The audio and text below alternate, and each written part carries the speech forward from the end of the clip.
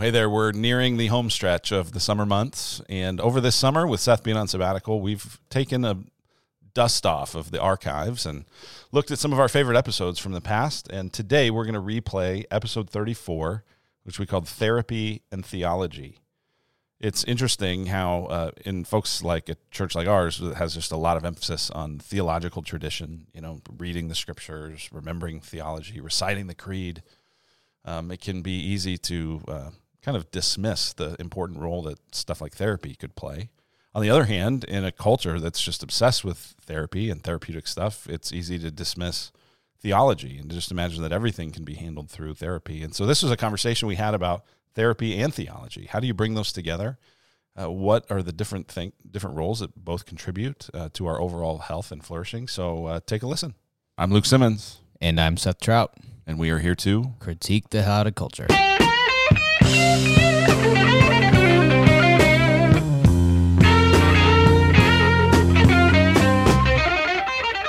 All right. Well, welcome back to the King Culture Podcast. It is awesome to have you guys with us. Seth, it's good to see you today, brother. It's good to see you today, Luke. Glad we get to do this. This is one of my favorite parts of our job. Yeah, this part barely feels like a job. Yeah, I was thinking, is it even part of our job, or is it just something we do before we do our job? Yeah, I don't know, but it's a lot of fun. And so if you're new with us, what we're doing is just trying to have conversations that really think about some of the stuff that's out there in the world, but that actually is really kind of in us as well, that isn't necessarily all that aligned with God and His Word and His kingdom purposes. And so we just try to have some conversations about that. And today, I'm mindful, Seth, you guys, you just had, Olivia, right? You have Jay, and then you had Olivia. And it's interesting because when people are expecting a baby, they kind of all say the same thing. They go, well, I just want it to be healthy. Mm-hmm. I just want it to be healthy. And that desire as a parent never goes away, right? You never stop wanting your kid to be healthy. But at some point you go, well, but I also want more than that. I want them to sleep through the night, and I want them to learn to read. And I really want them to sleep through the night. Right. So badly. Yeah, and I want them to be able to get good grades, and I want them to develop athletically or musically or something, and I want them to be able to find a talent or an ability. I want them to, we end up wanting all these things more than health. And yet at the root, what we really do still want is for them to be healthy, not just physically, but emotionally, spiritually, et cetera. And so today we're kind of talking about this desire we have as Christians, and for you and I as Christian leaders, to help our church be healthy, right? And we talk about birthing and strengthening healthy local congregations. We want each congregation to birth and strengthen healthy leaders, healthy disciples. And I'm struck by that because we didn't say we wanted to birth and strengthen mature disciples. Why healthy versus mature when really what we want, right? We want our kids to be healthy and mature eventually. Why when in disciple making is it about health and not maturity, or is it the same thing? I think health is more of a goal that everyone can have, right? My 3-month-old can be healthy, my 2.5-year-old can be healthy, and I can be healthy. And we all can be in full health, but be at various stages of maturity. And so one of the reasons I like that we use the health language over maturity language is that mature versus not mature feels like this kind of false binary. Like there's not like a point at which you're immature and then boom, all of a sudden. Yeah, you cross a line. Yeah, you go from being all of a sudden immature to all of a sudden mature. But right, yeah. The halo begins to... Yeah, like clicks and you get your wings or something like that. Or right. All of a sudden you get a Holy Spirit badge that's on your forehead that you're like, oh, that guy's mature. Look at him over there. Sure. And I've always found that people who classify themselves as mature tend to not be. Whereas... Yeah, a lot of times when we say mature, what we really mean is experienced. Yeah. Someone will say, oh, they're a mature Christian. No, they're just an experienced Christian. Yeah, a lot of reps. It's kind of like humility, like the people who are fastest to say that they're humble. It's like, I don't know about that. Like it's one of those, you have to have someone else say it for it to be true things. And so the idea is that if we pursue health, maturity will come. Yeah. And that anyone at any stage in the following Jesus process can be a healthy disciple, even if they're not yet mature. Yeah, and I think part of that, too, is it actually serves to lower the shame instinct, right? Because you're a dad. How old's your oldest? 15? 15, yeah. 15. So my oldest is 2. So you have 13 years more experience being a dad than me. Mm-hmm. And so if I'm trying to be a healthy father and you're trying to be a healthy father, then I'm also less inclined to compare myself to you because I'm doing the best I can with 2.5 years experience. You're doing the best you can with 15 years experience. And so it gives me some permission to just be where I'm at in my stage of development without feeling like, why am I not as good at this as someone who's been doing it 15 years longer than I have? Mm-hmm. It's the same between churches. Like I think about Josh Watt, who's a great pastor and is a great guy. Redemption North Mountain is healthy. Redemption Gateway is healthy. But Redemption Gateway there's more development, there's more infrastructure, there are more leaders, and a lot of that has to do with time, not necessarily health. And so we can't really measure, is Redemption Gateway healthier than Redemption North Mountain? Because that'd be silly, because it's different stage of development, different stages in the journey. Just like Olivia, who's 3 months old, compared to Jay, who's 2.5 months old. One of them's more mature, but I can't look at Olivia and be disappointed. Sure. Why aren't you as mature as Jay? Yeah. That'd be silly and dumb. And so what I found a lot of times, especially like newer Christians, will kind of shame themselves because they won't know as much as someone who's been a Christian 30 years, even though they've been a Christian like 2.5 years. And it's like, be the healthiest version of you can be at your current stage of development. Yeah. And so rather than kind of measuring maturity, which is mostly arbitrary and silly, making the goal of being health, because at some point when you're, especially in development, I think it's funny, at some point, like the healthier you and I are, probably the less we'll grow because you kind of like your bones are all developed. And oh, you mean physically? Physically, yeah. Okay, yeah. Yeah, like physically. But if like the model of metaphor we have for Christianity is mostly not physical human development, but it's actually like agricultural development. Like healthy trees grow, period. It's not like healthy humans where you kind of peak at around 15 to 22. Sure. Like a really healthy tree is either growing or dying. And so it's the same with our faith. It's either growing and not necessarily growing feet at a time. Yeah. Just incrementally. Yeah, they're at a minimum, leaves, fruit, things happening. Yeah. And so if you think about it in terms of agriculture, a healthy plant will be growing. Mm-hmm. It'll be seasonal, but it will be growing up and to the right, generally speaking. And so even trying to think through our spirituality more as being like vines or trees, not necessarily as humans, because otherwise our metaphors run out past puberty. Yeah.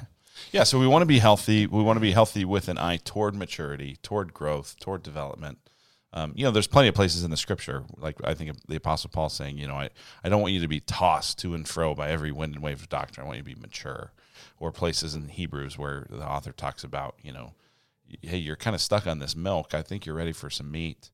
I think about Paul in Colossians 1 saying, that we proclaim Christ that we may try to present everyone mature in Christ. So it's not that maturity doesn't matter, but we're going, okay, health is going to lead toward maturity. But as we think about trying to grow in our faith, trying to be healthy, trying to mature, what we want to talk about today is kind of what are some too simplistic of approaches that maybe we tend to take toward that growth. Within our broader cultural moment, it's interesting how to see different areas or arenas or schools of thought envision what it means to become a better version of yourself. How do you go from being Seth 1.0 to Seth 2.0? How do you go from being Luke Simmons, B- to Luke Simmons A+? What is that gap? What is the gap? 1, 2, how do you close that gap? How do you try to become a better version of yourself? And one of the trends I've noticed within, especially like my secular friends, secular neighbors, is there's this huge emphasis on therapy. Right, I need to go back. I need to rethink. I need to re-examine. I need to consider my parents. I need to consider my siblings. I need to consider my earliest sexual memories, my earliest financial memories, my earliest whatever memories. And there's this going back in order to go forward. Huge emphasis. And I found it's interesting that even among my unchurched friends and even some of my church friends, it's pretty common. This might be, I'm sure, generational as well, like the boomers versus the millennials versus Gen Z, that my friends will talk about going to therapy, what their therapist said, and they'll quote their therapist like they're quoting the book of Isaiah. Sure. Like there's like this authority. Yeah. Well, we just recently at Gateway, we kind of revamped this thing we have, just kind of an internal document we use with our pastors and staff called a contextual profile, where we're looking at what are the different things in our community, the different dynamics that people are experiencing, and how does our ministry connect with that, challenge that, that sort of a thing. And we just recently revamped it after maybe 7 years since we first wrote it. And one of the new things on it was exactly what you're talking about. It was this idea that there's a lot more of a therapeutic influence in our culture, in our community, in our church. And that's not necessarily good or bad. That's some of what we're going to talk about. But it's there, and so it's something that we need to think about. Like, this isn't a conversation that I mean, for you to even go where you've gone right now, we wouldn't have had this conversation 5 years ago in the same way. Absolutely. And so in the past, like I remember watching the show Mad Men, there's like this whole like housewives sitting around talking about how one of them might go see a therapist and they're like, ooh, I want to try it. And it's, there's like this, tantalizing, I'm going to sit down and talk to someone about my feelings. Ooh, I don't know. I'm not progressive enough for that. And that was, and so as recently as 40, 50 years ago, which in the scope of world history is very recent, that was totally unheard of, totally unthought of. Well, very stigmatized. Yeah. And it was, right. And even probably one of the real blessings is that, therapy and counseling and asking for help is way less stigmatized than it once was now. Yeah. Someone can say, I'm going to therapy, and someone doesn't think, is that court ordered? Sure. What did you do? Right. And there's not like this assumption that someone is a psychopath or on the verge of, committing mass murder, right? Which may or may not be the case. But you can be a relatively well-functioning person participating in society and go to therapy, and people go like, oh, good for you. And that's kind of like the flinch. So therapy is kind of one direction that is increasing. Yes. And so I'd call that like the general secular approach is this kind of silver bullet. If I want to be a better version of myself, there's really only one way, and it has something to do with my psychosocial sexual development, examining my childhood, becoming self-aware, processing through it through various modalities and trainings so that I can become like in control. It's a way of gaining autonomy, is that individuation process of separating from the patterns that have been put on me by my family of origin and rather becoming my own self, which is that process of the therapeutic process. And so that'd be like the dominant secular approach of how do I become a better version of myself? So I go back to go forward, period, the end. Whereas on the other side, you see kind of a religious fundamentalism that is pretty popular, pretty common, probably more so in Arizona than in other parts. It's probably not that common in Australia or whatever, but I'm sure there's pockets of it. At least, and this is some of like the school that I was in, not a literal school, but a school of thinking that I was kind of raised up in, which is this idea that behaviors always stem from beliefs. In particular, they stem from beliefs about God. Therefore, if there's a behavior or an emotion or an expression of the self that is incongruent with my vision for myself or what I believe should be my vision for myself, it's a theology problem. And so I need to go out and swap beliefs, false beliefs for true beliefs, and I need to cognitively assert and assent to the right stuff. And so if I get right theology, then that will manifest in right living. And so I think about Romans 12, right? In view of God's mercy, present your bodies as a living sacrifice, holy and pleasing and acceptable to him. Do not be conformed to the pattern of this world, be transformed by the renewal of your mind. Yeah. And so, right? So there's a biblical ground for that kind of idea. So that way of interpreting that verse, that the renewing of your mind is swapping bad theology for good theology. Yeah. That's a way of reading that text, that especially folks in the Reformed tradition, more fundamentalist inclinations, will go that direction. And I'm sure it's in other traditions, but I'm just less familiar with other traditions. Sure. So there you go. Pentecostals might listen and be like, that's true of us too sometimes. And so this idea of belief swapping is a big part of that. Even like what the mind is. The mind the assumption in that school of thinking is the mind is this rational cognitive assent, not assent process. And I'm either I have beliefs and I don't have beliefs, and I swap beliefs and I get better behavior. And at least within our church and within some of our surrounding deal, there's like if someone comes to you and says, hey, I'm struggling with financial anxiety. Yeah. That's a really interesting thing, because you could go in a bunch of different directions. Yeah. You could go, maybe they need just coaching on like practical financial skills. You go, maybe it's a theology thing, right? It's about you're not trusting the Lord with your money, or, maybe it's that, and then the anxiety could be a theology kind of problem. Like, hey, you're worrying about tomorrow will take care of itself, kind of a Matthew 6 sort of thing, trust the Lord. Or it could also be kind of could have some therapeutic implications. So that's a really interesting example. Like you could go a lot of different directions and maybe bump into what's actually the issue. Yeah. So the point is, someone comes to you with a presenting problem. I have financial anxiety. And there's a type of person who's going to go, I have some verses for that. Yeah. Here's a verse about God's sovereignty. You're not trusting God as ruler of the universe. Yeah. They're assuming there's a belief problem there. There's another type of person, and you could also go, well, this verse says don't be anxious. So stop it. Stop. Yeah. Sure. But you thought about not having that anxiety. Yeah.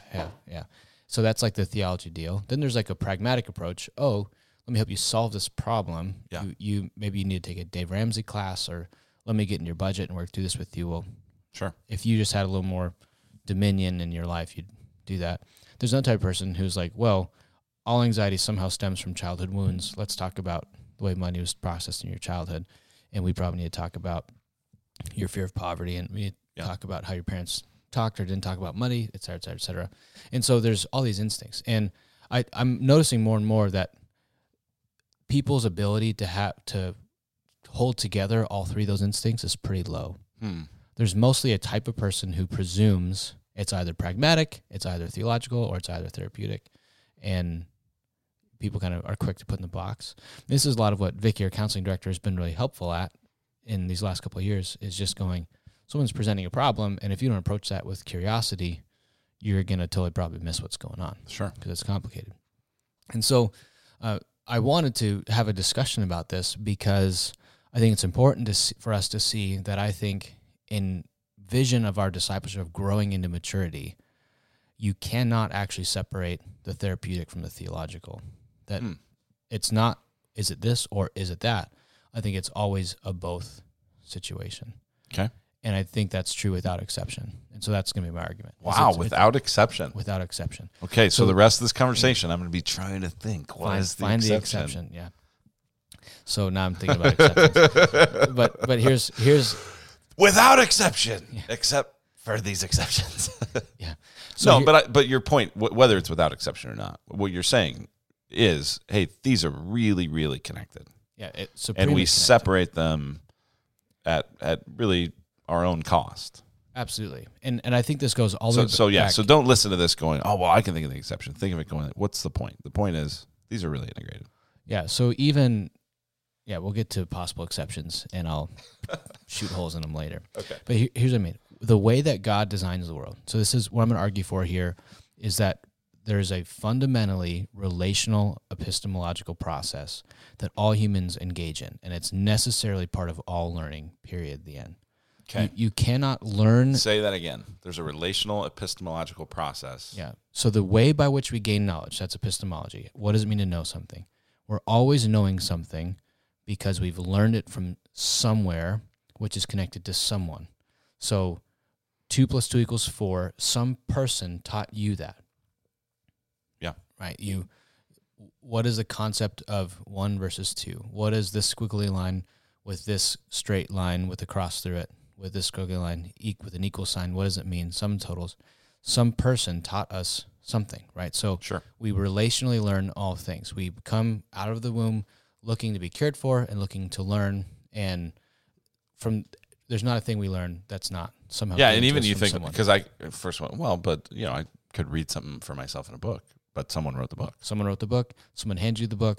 Someone has represented something to you somewhere. Yeah. So I'm going to argue that nobody has ever learned anything that wasn't somehow derivative of a relationship. Maybe not a close relationship. Yeah, maybe far, maybe close, whether it's reading, writing, something. There's a communal process in the building of a person.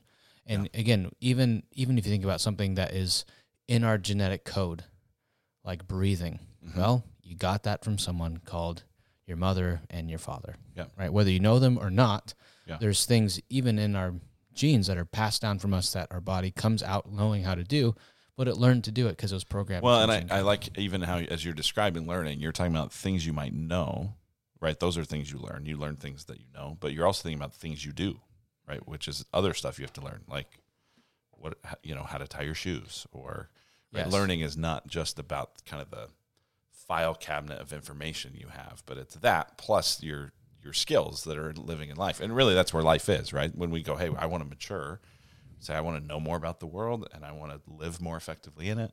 Yeah, Michael Poliani, who's an epistemologian, he talked about this as being the tacit dimension of knowledge. So tacit being handheld, practical, Kind of like tactical. Yeah, tactical. Yeah, it's hands-on, hands-in. And you'd say that all knowledge is tacit. I mean, it's learned through the senses. So philosophers used to talk about a priori versus a posteriori. So a priori meaning pre the senses or without the senses, a posteriori meaning after the senses. And so, or from the senses, not from the senses, is the idea. And what he's arguing is there's no such thing as knowledge not from the senses.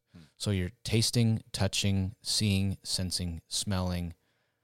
Everything is being taken in from somewhere, whether it's language, eye contact, body language, et cetera, et cetera. And so if you think about the idea of like playing guitar, you can read a book on playing guitar, and so you go like, did I learn that tacitly or information? But you have to use your eyes to look at the page. They dart back and forth. Someone taught you to read.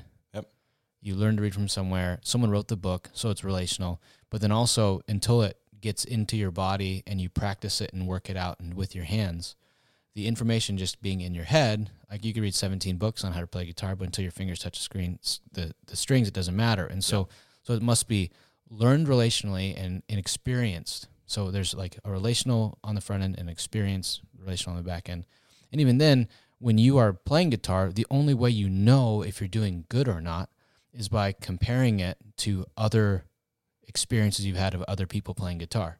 Okay. If I do this chord and it sounds bad, or if it buzzes, or if it's not good, I'm not evaluating that in a vacuum. I'm evaluating on the basis of other relational experiences I've had of music, of other people's performance, et cetera, et cetera. So even when we feel like we're doing something by ourselves, reading a book, playing guitar by myself in a room, we're actually doing it. We're importing relational situations into that. Yeah. And I think that is actually just the way that God made it, that God designed us to exclusively be able to learn relationally and experientially. So this idea that you're going to learn something in a classroom by yourself or in an online tutorial by yourself, and I'm going to do, like, it's everything we have to see. This is all relational process. So I hear that. That makes a lot of sense. I think I'm convinced, but I'm not sure I connect yet with going, okay, then how does that tell me that everything about my learning and growing is both theological and therapeutic? Yeah, so in Genesis chapter 1, the first thing we learn about humans, and so here's kind of backing up. Before we get to Genesis 1, they're saying Moses wrote this to a people.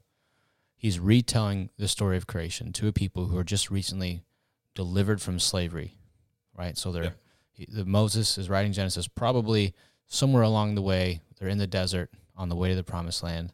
And they have to kind of be wondering, like, who is this God? Yeah. What's our story with that? Because so far they've understood their identity as being second-class citizens or slaves. And they might have murmurs of God spoke to our people a long time ago or something like that. Right. And so Moses begins to re-narrate, to retell them, here's where you actually came from, and here's who you actually are. And that's Genesis 1 through 11. Is that like proto-narrative story? He's retelling the people, here's who you are, here's what the world is. What Egypt has told you is not true. And so the first thing he tells them, so these are suffering, sinning people, former slaves. They're culpable, they're sinners, and they're sufferers. They've been victimized. The first thing he tells them is, God said, let us make them in our image. And they would have known what image meant. Image was representation, right? The pharaohs would have little statues of themselves to remind people of whose territory you're in. Yeah. If in case you forget, here's a little statue of the pharaoh, and it's the image and likeness. It's a likeness of Pharaoh, and he's the boss around here. And so remember what world you're living in. You're living in Pharaoh's world. And God tells these slaves, hey, you're made in God's image. And what that means is that people are meant to represent God to people. And so from the very beginning, I am experiencing, like from the moment I'm born, even like pre-born, in the womb, I'm experiencing someone representing God to me as an image bearer. Yeah. And that person is doing it. Whether you realize it or not, because obviously in the womb you don't realize it. Yeah. You're not cognitively processing, let me build my theology based on this. Sure. But there's all these gut assumptions and senses of what's going on here, right? And so God, And you know that because once you do become aware of like, hey, here's how I think about God, you realize, oh, that's connected to how I experience my Father, and that's connected to how I experienced, all those things. Oh, totally. And I think about, I so often, like, the main image I have of God in my head is that he's attentive, he's paying attention, but he's a little bit at a distance. He's calling the plays, but it's basically up to me to make it happen. Okay. That's like the main gap. And when I think about that, like, I picture my dad on the sideline. I'm playing basketball. He's paying attention. He's tuned in. He cares. But he's like over there saying, it's on you because I'm the coach and you're the player. Yeah.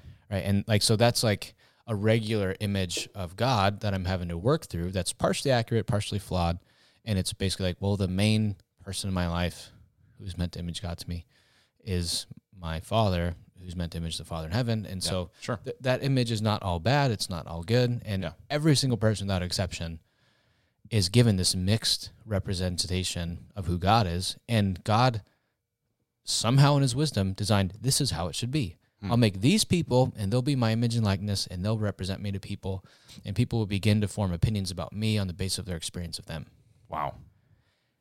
And it seems... That's why, I mean, when you put it like that is like, wow, God, like, really? Like, that's so interesting.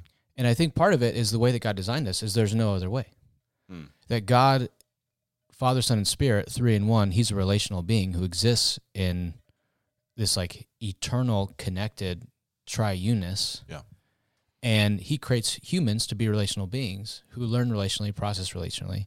So part of him designing us to be relational processing beings was meant to give us a picture of the Trinity, right? That there's difference and unity.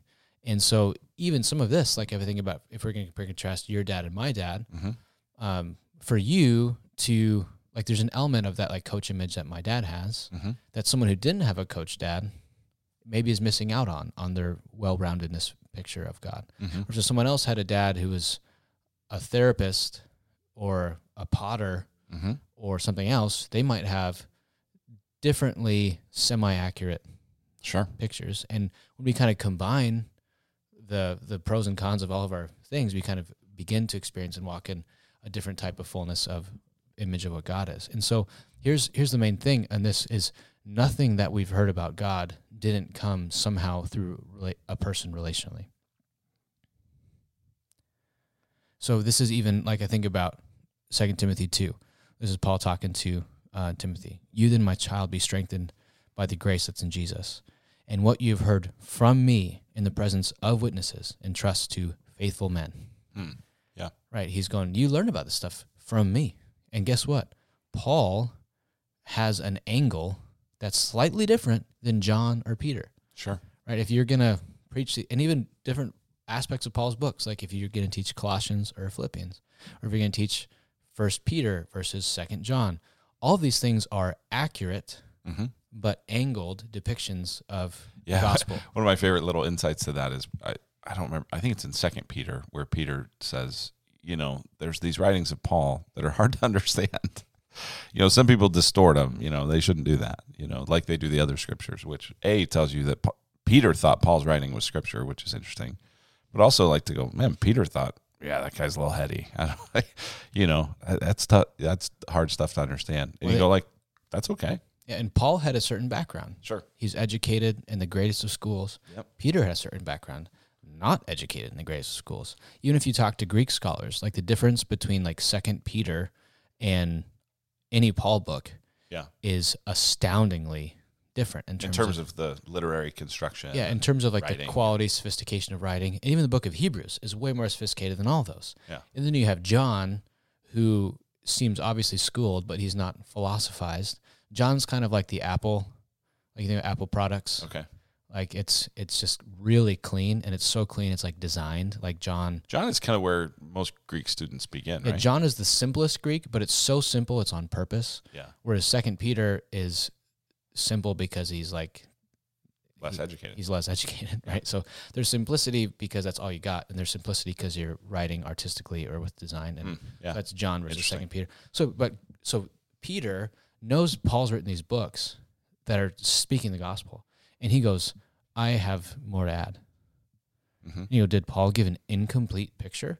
Well, his picture was accurate, but it was his picture, and God in his wisdom wanted us to have Peter's books and Paul's books and John's books, and they round out this thing. But my point is not because they're contradicting one another, but they're filling out one another. Yeah, they're all, so we talk about how we can know God truly, but we can't know God fully. Right. And so all these books are true, but they contribute to give us a fuller picture of what God is doing. And it's similar. Like I think about like when I first joined staff, and there's you and Matthew, kind of the senior leadership, and you're both true pastors, but the two of you together are like you round each other out. And this is part of the way that God works, is he gives us true but non-full pictures of himself through different people. And so this is one of the reasons why I'm arguing that therapy is necessary, and not necessarily going to therapy per se, but the therapeutic process of looking at family of origin, considering family of origin, going, what are the images of God that I learned to these things? Because or just other, views on different stuff, right? You talked about financial anxiety. Yes. Right? So that's not necessarily just image of God, but that's like the way we talked about money and those things. Yeah, that so many things have been represented to me. And it's not just what has been taught, but what I've caught. Mm-hmm. What I've heard of the phrase, like, it's more important to show than to tell. Because we think about like parenting as telling our kids to stuff, but it's more important that we show them through doing it and through experiencing it. And so what we saw our parents or guardians do shapes a ton of our instincts, what we consider normal, what is part of our process. Like I think about with Taylor and I, with my son who's in like this Tasmanian devil face, just tearing it up, right? And what's an appropriate level of noise inside the house? Well, my wife, who's the youngest of two angelic girls, sweet 4.0, kind, attentive, conscientious girls, like what's normal to her on volume in the house, versus me, who's the oldest of four, son of a PE teacher. Sure. Right. There's just a different level of normal volume. Yeah. Right. And so there's like real tension that we have sometimes, because our sense of what's acceptable and normal comes from our childhood, not necessarily from a Bible verse. Right. Right. Well, here's a verse that says, children, obey your parents. Right. And the household should be in order. Well, what does in order mean? Right. Well, here's a verse before it that says, parents, don't exasperate your children. Yeah. And which so might be being too strict or not strict enough. Yeah. But even like, what constitutes a household in order? Sure. Well, my household felt in order and it was this loud. Well, her household felt in order and it was that loud. And so much of that, you're trying to do submission to the scriptures, but you're also doing it as a person who's been indelibly formed by our childhood. Yeah. And so just understanding that there are no beliefs or instincts we have, period, that have not come somehow through people. Like I think even Paul on the road to Damascus, who has a direct experience with God, absolutely direct, God still speaks to him in a language that Paul learned from a person. Yeah. And God is giving him a direct experience of himself as person. Yeah. Like there's no bypassing the relational process, the relational ingredients, that our words and instincts have come so much from the people around us. And believing that we can just do belief swapping is silly. But here's the thing too, is that belief swapping is actually a relational process by itself. Sure. That if I am going, okay, so you come to me and say you have financial anxiety, and I go, oh, wow, that stinks, because Philippians 4 says you shouldn't be anxious about nothing. Yeah. And you go, oh, okay. And suppose it's like done with the best of intentions, the best of heart, the quality relationship. Partly what is learned and experienced in that moment is I'm going to have feelings that I need to just stop. And if I go to Seth, he's going to give me a verse to help me stop my feelings. Yeah. And so I'm modeling for you, this is what you do to people when they come to you with this, and then you'll pass it on at some point. Yeah. Or maybe you'll go like, well, you'll try that for a couple of years, it doesn't work, you get frustrated and angry, you think, maybe I don't actually believe it, and you start to feel shame. Maybe I'm just not submitting to scriptures. And so there's always this relational process going on. And I think one of the keys is to understand that when we talk about therapy or theology, to critiquing the more secular side, it's this reality that we're living in God's world, and he designed the world a certain way. and we're it's kind of like gravity. You can believe it or not believe it as much as you want. It's true, and it's affecting you all the time. Yeah. It's same with what's the reality of God. You can believe it or not believe it all you want to, but it's true and it's affecting you all the time. And trying to inhabit the world the Creator made without acknowledging the Creator is not really going to make sense. Sure. So I'm imagining that I'm dealing with just life stuff. Maybe it's how loud should my 2-year-old be allowed to be in the house. Maybe it's I'm going through a transition in my work and I'm struggling to enjoy it and figure out what my purpose is in it. Maybe it's I've got a kid headed off to college and I'm grieving the loss of that. Maybe it's I just went through a divorce and I'm trying to figure out how to kind of put the pieces of my heart back together. And I'm kind of imagining all these scenarios and going like, okay, if say I'm there and I'm going, I want to be healthy, I want to mature, I want to grow, but goodness gracious, now do I need to see a therapist and a pastor and a practical life coach and like what do I do? Like where do I go? What help do I get? Because that all just sounds like, well, never mind, I'll just endure it. If I got to go too much, like so, kind of where's the rubber meet the road on this to go? Okay, now what? So let's pick a specific one and talk through it. Which one do you want to do? Let's talk through. My child is leaving for college, and I'm now going to be an empty nester, or my relationship with them is going to change. So my child is leaving for college, and how am I feeling about it? Like way too happy or way too sad? Sad. Way too sad. And so... I don't know if it's too sad, but I just feel really, really sad. Like my family... I've talked to a number of moms, especially who were stay-at-home moms, who kind of go, man, I had a real clear purpose for the last 2 decades, and now that purpose seems to be over, and I'm kind of figuring out, who am I? What does this mean? What do I do? What does this look like? That's a really good example because transitions like that are some of the biggest causes of like unsettling emotions or painful emotions. Mm-hmm.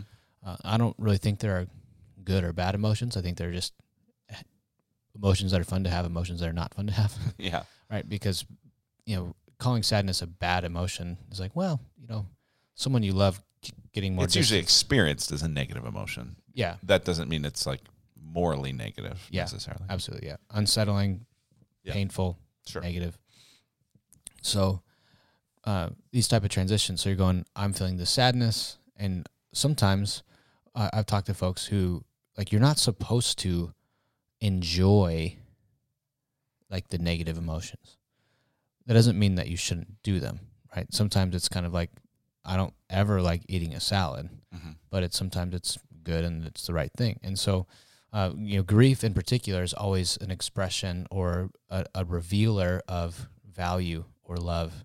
So whenever you're feeling sad or feeling a grief, you should be going, what do I love that's either being taken from me or being threatened or changing or shifting?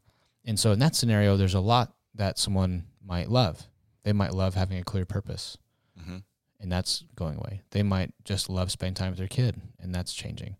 They might love the rhythm and pattern they've had, and they felt competence. They might love the feeling of competence. I've been good at this. They might love the season of connecting with other stay-at-home moms and the connections and friendships that creates and the possibility and the things, those directions. And they might love that. They might love that they are doing what their parents always wanted them to do. So even into your 40s, when typically you become an empty nester, you might go, oh, I love that. What my mom and dad hoped for me, I am doing it. And I've been doing that. And so I love the fact that I've been making mom and dad proud this season. So there's so many things that might, and some people might be all of those things. And so like there's no really single variable or single cause emotions. Yeah. And so when you come to this season of sadness, I think part of it you're going, what is this revealing about what I love that the scriptures say that I should love? Like all of those things, like we're called to subdue and have dominion. The competence, it's good to feel competent, right? Yeah. And we want to honor our parents. Like that's good. It's good to love your kids. It's all. So what about what I love is being revealed here that the scriptures really affirm? that I can just, so then that means my sadness is probably certainly appropriately placed. Yeah. But then other things, what about that what I love here is being revealed that the scriptures don't approve of? Like maybe I just love, I loved having successful kids that made me feel superior to other moms who weren't stay-at-home moms. And now I'm losing this like aspect of my self-worth, and I don't know who I am anymore. And I love the feeling of superiority, or I love the feeling of being able to compare myself to others and therefore feel good about myself. And, oh, well, that's revealing something. And I probably need to process through that. So there is like an aspect of what the scriptures affirm or don't affirm. And even what it says about God, it doesn't, like the things that are proved of love-wise is there. But there's also this aspect of whenever we're feeling like overwhelming emotions, we're going, I don't feel like I can handle this. Like I need help, or I need, one of the ways we know we need help is sort of flinching towards escape or medication, or even just like sometimes you don't know you need help until you notice yourself escaping or medicating. Yeah, sure. And then you go, I think I need help. Right. Sometimes the healthier you are, the more we go like, I think I need help. Right. Yeah. And so it's the same with like. So all that's a really helpful kind of way of thinking through that. But I guess what I'm wondering is like when we kind of bump into these things, is it like, hey, I need to somehow develop the infrastructure and the muscles to be able to talk myself through those things from kind of a theological and therapeutic sort of place? Is it like, hey, here's the place I should go to get help? Do I kind of just pinball my way around stuff to see what's helpful? Is there places to avoid? I don't know. Well, I think one of the things is important to pay attention to the emotions you have about your emotions. So you feel sad and you feel like that means something's wrong, or I shouldn't feel this way, or the scriptures say rejoice in the Lord, and so I shouldn't be sad. Or when I got sad as a kid, my parents just said the Tylenol's on the counter, go get it. You have pain, just stop the pain. Or oh, you're feeling sad. Well, guess what? They're starving kids in Africa. So realizing that there's like theology that filters our experience of our emotions in the first place. And there's family of origin stuff that filters our experience of our emotions in the first place. And so those like secondary emotions, I think, tell me when I need to do work in either direction, right? So how do I feel about my feelings? I'm feeling happy, and that makes me feel guilty because don't you know there are people out there who are suffering? Or I feel happy, and that makes me feel guilty because don't you remember what you did last week? Or I feel sad, and that makes me feel insecure about my faith because don't I trust God is sovereign and good? Or I feel sad, and that makes me feel immediately insecure because when I was sad as a child, I was regularly told, I'll give you something to cry about. So there's the feelings about our feelings can reveal a lot about if there's like a gap in our understanding of the scriptures or some like early childhood stuff we need to process through and think through. And it's not necessarily the primary emotions, but it's the secondary emotions I think tend to reveal how we're interpreting them. Because I think the first emotions, like even like this idea, I'm feeling really sad at this transition, the assumption that maybe something's wrong with me and I need help to get this thing unwrong with me. Whereas some folks can experience that transition and go, I'm very sad, period, the end. Yeah. And there's not necessarily a moral value or a label or a judgment of the emotion. There's just an acknowledgement of the emotion.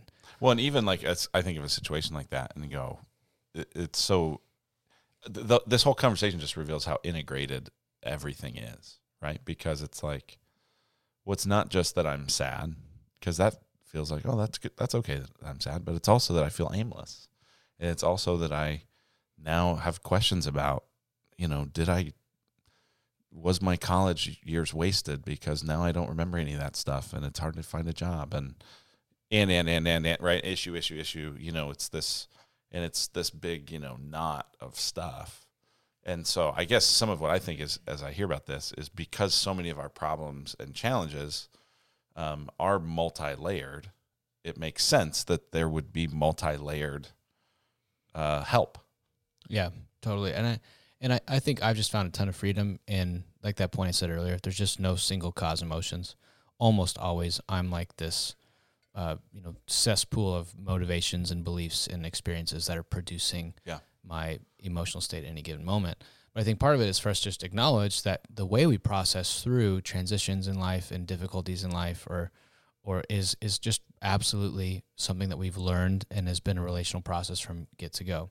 And separating that, again, like relationally, the way we experience God, the way we've experienced our pastors, our shepherds, our counselors, our leaders, our mentors, mothers, fathers, other people's mothers, other people's fathers, that's all contributing to, I learned to process these things somewhere, somehow. And sometimes it's reactively. I saw them do that. I'm never going to do that. So we make like vows to not be that way. Sure. Sometimes it's positively. I saw them do that. I think that works, or it's working for them. I want to do that as well.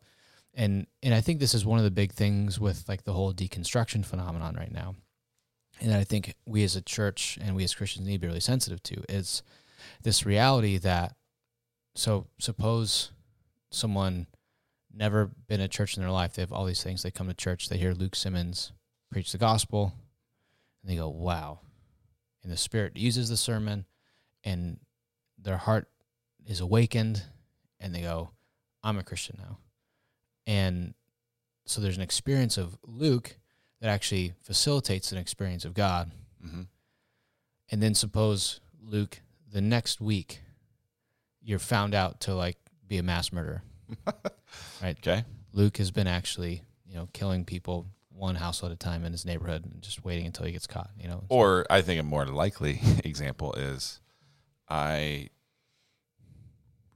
tried to talk to Luke in the lobby, and I thought he kind of blew me off. Yeah. You mean to think that's more likely to happen? Yeah. He was kind of rude. I hope that's more likely than me being found out to be a mass murderer. I just hope no one finds out. Or he was rude. So I come back to church next week, so excited to talk to Luke. That day, Luke has a migraine. Yeah. He should have stayed home, but he was trying to tough it out because he's... Yeah, or just he was a jerk. Yeah. And someone tries to talk I to can him, handle that example. and he's just rude, and for whatever reason. Right. Luke might have had 76 reasons why he was a jerk that day, but that way he was a jerk. You're like, wow, that guy last week talked about unconditional love and grace and acceptance, and today he was like, yeah, whatever, talk to someone else. Right. And whoa.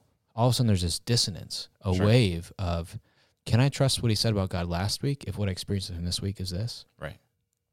And so many folks, especially within the broader evangelical movement, hear or experience someone's ministry, the fruit of ministry so much, and like someone that they learned to trust teaches them about God, and then they eventually learn they can't trust that person. Right.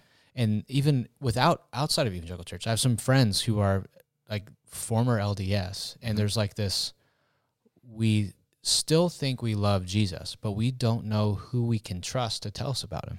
Yeah. Wow. Because we've been lied to for so long. Sure. And who do I go to that I think can really... And so they talk to me, but they're like, I understand why they're like, why did I trust you? I trusted these people for 20 years. Right. And they weren't telling me the truth, right? So, and there's like this relational trust building process that over time they're going... And so I feel like I could play that hand on them and say, no, you need to believe that Jesus is part of the Trinity, like right now. Yeah. But part of it is like I'm trying to be empathetic to this reality that they're going, on what basis would they trust me versus trust previous leaders? Because if they felt lied to, manipulated for so long, now they're trying to learn about Jesus and going, do I trust John, Matthew, Mark, Luke, Paul, Peter, Brigham Young, Joseph Smith? Like the people with trust who have been hurt by religious institutions, that's like religious trauma is a big deal. And sure. I'm trying to make sense of who to trust. And so that is both absolutely 100% a theological problem and absolutely 100% a relational problem. Yeah. Yeah.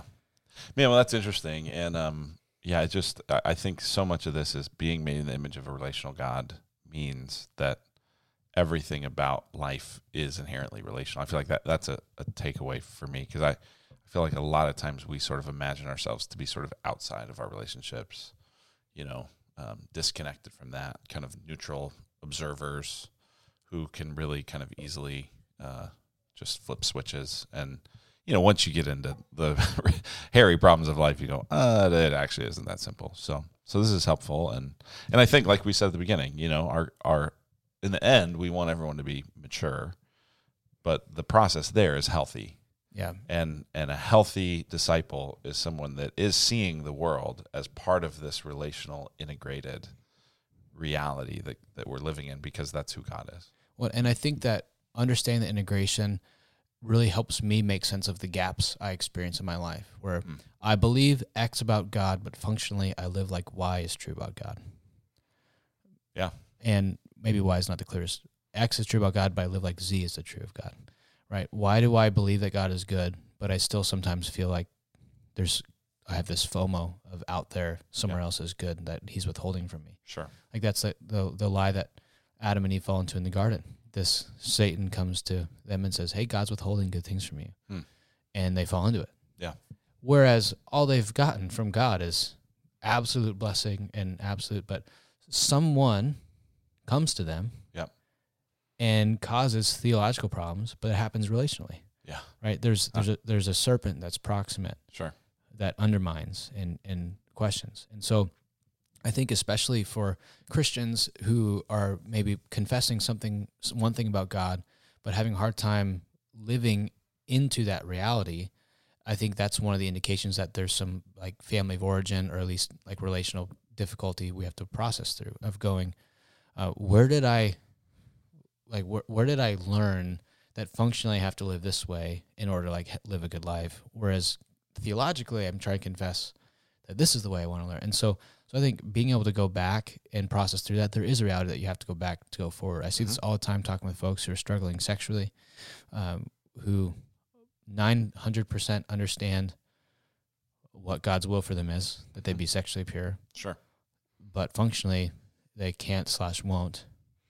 Yeah. Like there's a huge need there to go back before you go forward. Yeah. Or even I talked to a woman a couple weeks ago who was assaulted, and she went for counseling at a different church, I think. And she's like, I went to counseling there, and they just told me a bunch of stuff I already knew. Like, Jesus loves me. He has a wonderful plan for your life. She's like, I know all that crap. I just can't sleep at night. I can't function. I don't know what to do. And so there's this theology that's accurate, but relationally, functionally, there's a gap between how it's playing out. And that's usually a trigger, an indicator that you probably need to do a lot of processing, going back work. Yeah. And that's where I think that the therapeutic, not necessarily therapy in of itself, but the therapeutic process of going back in order to go forward is a necessary part of our health that we're going, I'm not able to walk like I could. Well, and as I think about our church, I mean, we are really trying to go, hey, we see the value in both of these things. And so maybe the warning that I would have for anybody is as you're dealing with stuff, especially, and I don't know that as church leaders and whether, paid staff or volunteer counselors, I'm not saying we're going to nail it every time and get it right as we try to help people. But especially for people who, if you go outside the church, just be careful that, and inside the church too, but just be careful that you're kind of paying attention to some of these things. Right? I know people who go, well, I just feel too embarrassed to ever talk to anyone at the church about that issue, so I'm going to go see a therapist. Great, go see a therapist, but make sure that therapist has a theological part of how they think about stuff that they can help you navigate. Or you go to a biblical counselor. Great, but make sure that biblical counselor isn't just a, hey, take 2 verses, write these down 10 times, and call me in the morning. So I think there is a sense in which going like, let's make sure we get help, which I think all this is where this is going to end. Seth, congratulations. I think what you're doing here is you're offering to meet with everyone who listens about all their problems. If anybody has an emotion, I will meet with them for endless hours, multiple days a week. Awesome. Great. Anybody listening has any emotions, please hit me up. Talk about it. Yeah, your email address is markandrus@redemptionaz.com. Yeah, Mark loves to meet with people for long hours without a definite end date. So. No, that's not true. Mark does not love to do that. Anyway, any closing thoughts, Seth? Yeah, I hope people feel permission. I hope you listeners feel permission to be a relational person who also needs to submit to the scriptures, and that's a relational process. You need to go back to go forward, and you absolutely need to have your mind renewed, which is, I think, part of that relational process. So see yourself as whole. Don't just throw verses at yourself. And I do think the main way that you understand the gap between your health and where you want to be is going to be paying attention to those secondary emotions, your feelings about your feelings. Yeah. Well, that's great. Thanks for this conversation. And for those of you listening, we just appreciate you hanging with us. And I think that's it for today. So we'll see you next time. Seth, have a great one. You too.